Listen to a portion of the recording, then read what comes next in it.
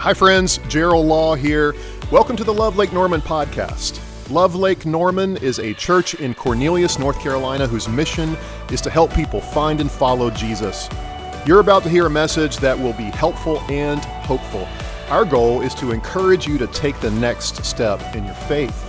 Wherever you are, we want you to know that God has a plan and a purpose for you. Thanks for spending time with us today. We hope you enjoy this message. Well, hey, my name's Ethan, and I'm so glad that you're watching today's message. We're in a series called Stranger Stories, and we're recognizing a couple things. We're recognizing that sometimes if you're reading the Bible, or maybe you've heard some stories out of the Bible, that just seem pretty strange, okay? They just seem pretty strange, and we have a tendency, and even I for sure have a tendency to just kind of overlook those stories, brush those under the rug. We'll get back to those stories later, and let's just talk about the real main stories and not about the strange, weird stories, because my problem with it is this. If it's so weird, if it's that weird, is it really true? If it's that weird, could it actually be true? And if it's not true, then it throws off the entire thing. And so we overlook those stories to kind of protect ourselves and protect the Bible. But I'll say this today, that these stories and the Bible can handle your questions, and they can handle your doubts, and they can handle the weirdness that you're feeling. So, a little bit of backstory about me. I'm a pushover. My whole life, I've been a pushover. I don't like to send food back. It makes me nervous. I don't like confrontation. I don't like fighting. I don't like strife. I don't like any of that. It makes me feel uncomfortable. I'll just say, okay, yes, do whatever you want to, just to keep things peaceful. And I thought that was fine for a while until I had a baby. My wife had a baby, and then we had another baby, and then we had another baby. And I realized something, that there was this power struggle between parents and babies. There's this, without even knowing, there's a power struggle that happens. Babies don't want to eat or sleep. They only want to sleep when it's time to eat. They only want to eat when it's time to sleep. I don't know about you, but for my kids, some of their first words were mine and no. See, you see that constant struggle, that struggle for power. I want all the power to myself. I want to control you. Babies come into this world as small, adorable, power-hungry, egotistical maniacs. We were born, you and I were both born with this instinct for control. We want to control things, to be the one in power, to be the authority of the ones around us. We want the power for ourselves. And maybe you've experienced the same thing with your own kids or your parents or your spouse or your boss. I want the power. I don't want you to tell me what to do. Now, maybe you're thinking, all right, I'm grown now. I don't need to have power. I know that I have to have a boss, or I know I need to listen to certain people. And I would argue with that. I would say this: just wait until someone asks you to do something challenging or to do something difficult, or just wait until someone asks you to do something that you don't want to do at all. And I don't know about for you, but for me, my first instinct is, you're not the boss of me. You're not the boss of me. You can't tell me what to do. You're not the boss of me. Most of us, in my opinion, don't like to be told what to do. From a very early age, we want to do things our way. But we rarely get full control, the full control that we're looking for. Because I believe this to be true, and I believe it's true of everyone who's ever lived. It's true of you and me and your parents and your friends. Everyone submits to the authority of someone. There's someone somewhere that has authority over you. I think Bob Dylan said it best. He said this: you may be an ambassador to England or France. You may like to gamble. You might like to dance. You might be the heavyweight champion of the world. You may be a socialite with a long string of pearls, but you're going to have to serve somebody. Even Bob Dylan understood, I don't care who you are, there's going to be an authority over you. It doesn't matter if you're the most successful person in the room. It doesn't matter if you're the CEO of $1 million company. It doesn't matter if you're the coolest kid at your school. You can be the smartest, the prettiest, the wealthiest. And whether you realize it or not, someone or something in your life holds a position of authority. Now, the good news for us is that we're not alone. We're not alone. We're not the first people to experience this. Humans since the dawn of time have looked for the answer to this question: who is my authority? And humans have found that authority, either accidental or on purpose. They found it in the stars, in the planets, through countless gods, Mother Earth, other humans, etc., etc., etc. The list goes on and on. The list goes on and on. Where am I going to find my authority? Someone or something to tell me what to do. Now, a couple thousand years ago, when Jesus was on this earth, his birth and his life fulfilled prophecy after prophecy.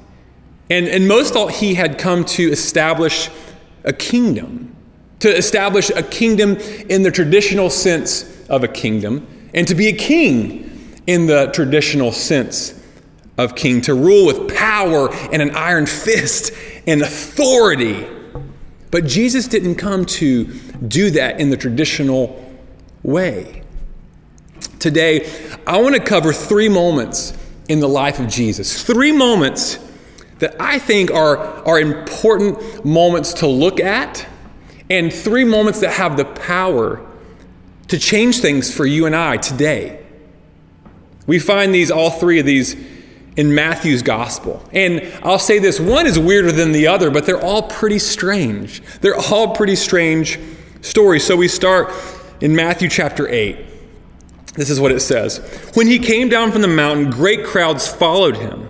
And behold, a leper came to him and knelt before him, saying, Lord, if you will, you can make me clean. And Jesus stretched out his hand and touched him, saying, I will, be clean. And immediately his leprosy was cleansed.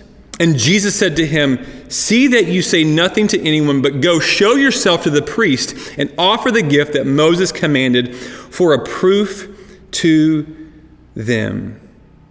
You probably either know this or you could guess that a person who was a leper, no one wanted to touch them. No one wanted to be around them. They were unclean. They were actually outcast by their society or even their families. And in a single moment, Jesus did something that not only displayed his power, but proved that he had the authority over our physical bodies. He had authority over our physical bodies. In the same chapter, we see Jesus healing others and restoring their physical bodies. And then a few verses later, we read the second story. And when he got into the boat, this is verse 23, and when he got into the boat, his disciples followed him. And behold, there arose a great storm on the sea, so that the boat was being swamped by the waves, but he was asleep. And they went and woke him, saying, Save us, Lord, we are perishing. And he said to them, Why are you afraid, O you of little faith? Then he rose and rebuked the wind and the sea, and there was a great calm. And the men marveled, saying, What sort of man is this, that even winds and sea obey him? In this moment, Jesus and his disciples, his own disciples who had seen him heal person after person, well, they were amazed at this. They even questioned, who is this man? In this moment, we see that Jesus not only has the authority over the physical body, but he has authority over the earth, over the winds and the waves. He has authority over the world around us. Now, if you and I were to see those, we would think, that's pretty strange. That's pretty wild. That's pretty weird. This man has healed these people, but now he's calming the waters? Now he's stopping the winds? That's pretty weird. That's pretty strange, but it's nothing compared to what's about to happen. Verse 28 says this, And when he came to the other side, To the country of the Gadarenes, 2 demon-possessed men met him, coming out of the tombs, so fierce that no one could pass that way. And behold, they cried out, "What have you to do with us, O Son of God? Have you come here to torment us before the time?" Now a herd of pigs was feeding at some distance from them, and the demons begged him, saying, if you cast us out, send us away into the herd of pigs. And he said to them, "Go." And he said to them, "Go." So they came out and went into the pigs, and behold, the whole herd rushed down the steep bank into the sea and drowned in the waters. The herdsmen fled, and going into the city, they told everything, especially what had happened to the demon-possessed men. I mean, can you imagine the scene? What a strange scene to see demon-possessed men, a herd of pigs, and in one moment, Jesus rebukes these demons into a group of pigs.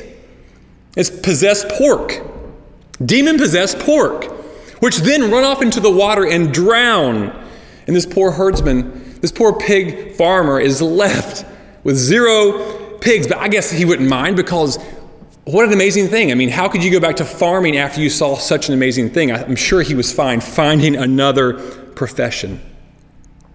Jesus uses another moment to show his authority.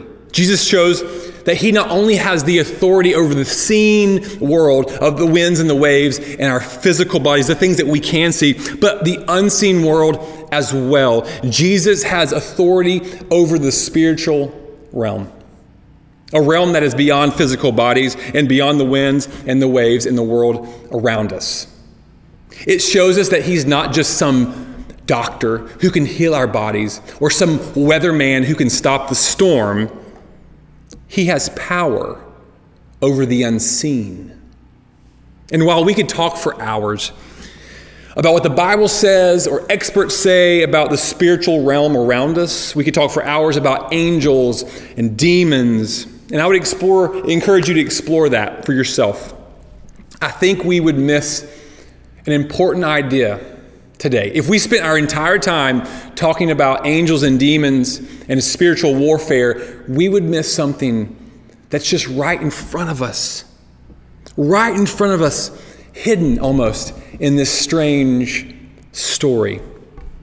Matthew chapter 8, Jesus healing bodies, Jesus calming storms, Jesus casting out demons, provides proof that Jesus is who he says he is. He is not a prophet or a magician or just a wise teacher. He is more than a healer. He is who he said he was. He is who he said he was. He is part of the Trinity, Father, Son, and Holy Spirit. He is the way, the truth, and the life.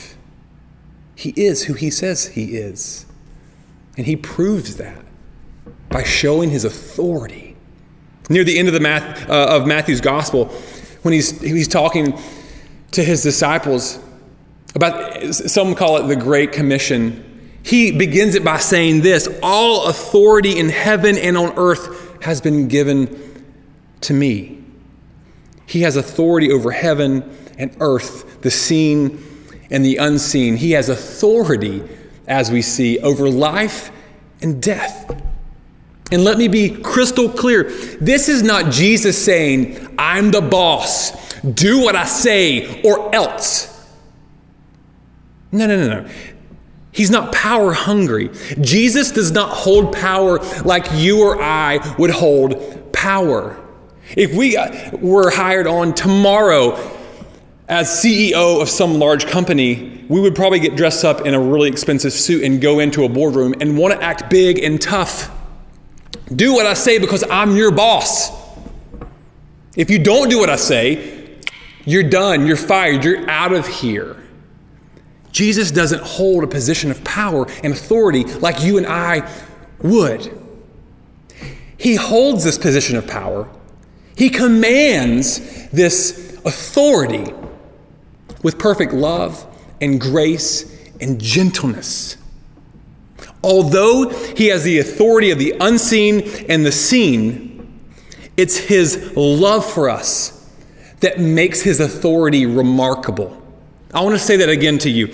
Although he has the authority of the seen and the unseen, the authority of life and death, the authority over our human bodies and the world around us, it's his love for us, not the miracles themselves, but his love for us that makes his authority remarkable.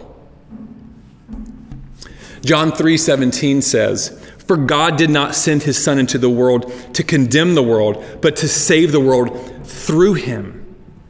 Jesus, throughout his life and ministry, shows his authority, but his authority is always driven by his great love for you and for me. His authority is driven by his love for us. So maybe you're thinking, that sounds cool, but why does that matter? Why does that change anything for me today? I mean, I've never seen a miraculous healing like you're talking about in the leper. I mean, I had acne as a teenager, and I've never seen, a miraculous healing of acne or some sort of skin disease. I've been in some pretty bad storms. I've never seen a storm calm like that. And I've definitely never seen a demon-possessed pig. How does this change anything for me? What are these stories about authority and Jesus? What do they mean to me? Or better put, why should I submit to God's authority? If what I'm saying is true, that everyone has authority, if what Bob Dylan is saying is true, that everyone serves somebody, then why in the world should I submit to God's authority? Everyone has authority, right? Well, I want to give you 3 simple reasons. There's more, but I want to give you 3 simple reasons why I believe that we should submit to God's authority. And the first is this: God's framework for you and for me, well, it's the best way to live. Scientists are now saying that it's actually good for your health, your brain, your work-life balance to take one day off a week and just rest. Just rest. I mean, I've heard that somewhere before, I think. It's called the Sabbath. And it's in the Bible. It's been happening for thousands of years. God invented it. He said this is the best way for you to live. This is the best way for you to live. You wouldn't look at an instruction manual for a piece of IKEA furniture to learn to drive a car. You would look at the manual or the car or the IKEA instruction manual for the piece of furniture. The Creator knows what's best for the creation. Therefore, as creations of God, we look to the Creator for direction in how to live. Psalm 119:105 says, "Your word is a lamp to my feet and a light to my path." We can look to God's word to see how to live, to find wisdom and truth and encouragement, how to treat people, and so much more. It explains how to deal with problems, how to find peace, how to find joy. It explains how to love each other, how to love one another. It can guide you through your life, and your life will be abundantly better. Maybe not how you thought, but better than you could have ever planned for yourself. My kids, who are 6, 5, and 2, they think happiness equals doing whatever they want to do. They think if they stay up super late, if they drink juice every time they're thirsty, if they eat nothing but sugar and French fries and watch hours upon hours upon hours of YouTube every day, that their life will be perfect and happy. And while that does sound fun for maybe an afternoon, I know as their father, that's not the best thing for them. That's not the best thing for them. I know what is actually going to be the best way for them to live. And when we live inside God's framework that He has created us to live inside, I believe that's the best way to live. The second reason I would say submitting to God's authority is the best way to live is we find purpose under God's authorities. under his authority.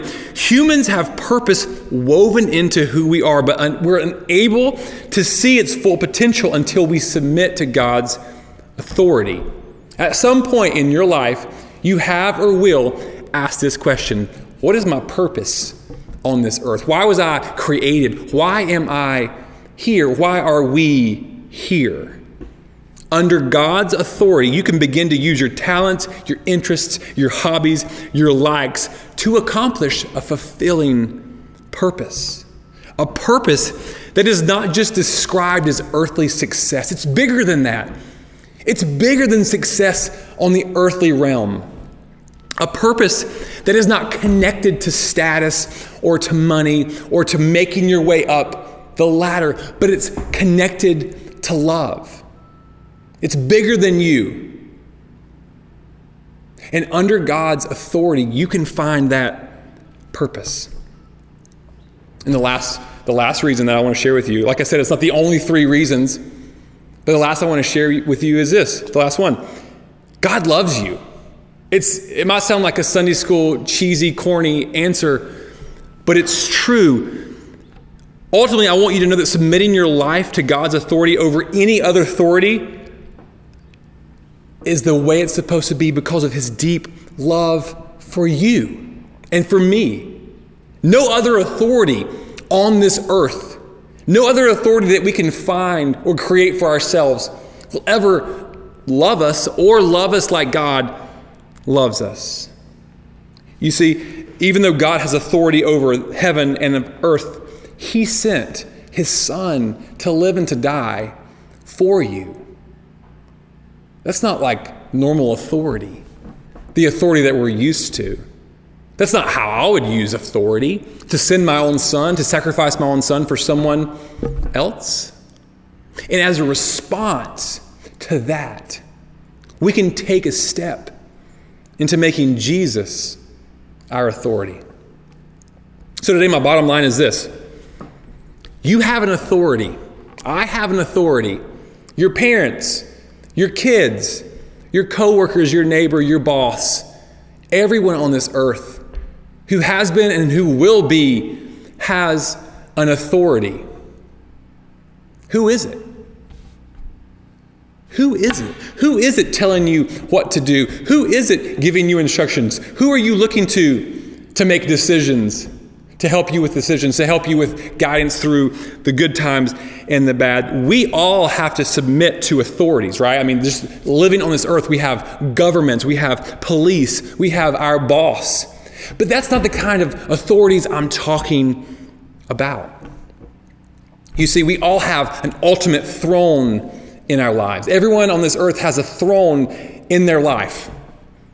And the person or thing that sits on that throne controls everything. We allow them to control everything. So who sits there? Is it someone in your life? Is it your spouse? Is it your boss? Is it this need for money? Is it something, not someone? Is it status or need for money or trying to climb some sort of social ladder? Who is sitting or what is sitting on that throne? Who sits on that throne in your life? And would you consider, as you think about who sits there, would you consider allowing Jesus to have that throne? Allowing Jesus to have that throne. The only one who has earned the authority. We saw that in Matthew 8. He has shown his authority, but it's done so for your good, for my good. Has done so in perfect love, perfect gentleness, and perfect grace. Would you consider allowing Jesus to have that throne and making Jesus the authority of your life? I want to pray for you. God, I thank you for every person hearing my voice. I thank you for creating them with unique talents and gifts and likes. God, we're all looking for purpose. We're all looking for love and we're all looking for someone to be our authority, whether we know it or not. Someone sits in that throne of authority in our lives.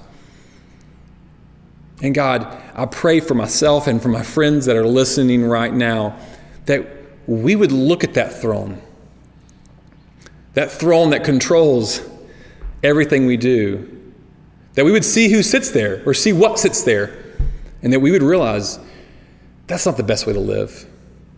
Searching for status, searching for money, searching for happiness in the world around us, that's not going to get us far.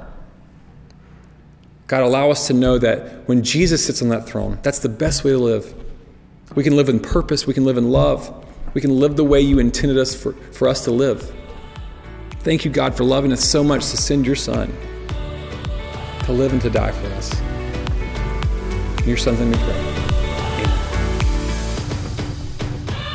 Thanks again for listening. You can find out more about Love Lake Norman at lovelkn.org. If you live in our area, we would love to have you join us on Sunday. If you're not near our church, we want to encourage you to find a life-giving church to be a part of where you live. That will be a key next step on your spiritual journey. Please take a minute, subscribe to this podcast, and keep up to date with our weekly messages. And thanks again for joining the Love Lake Norman podcast.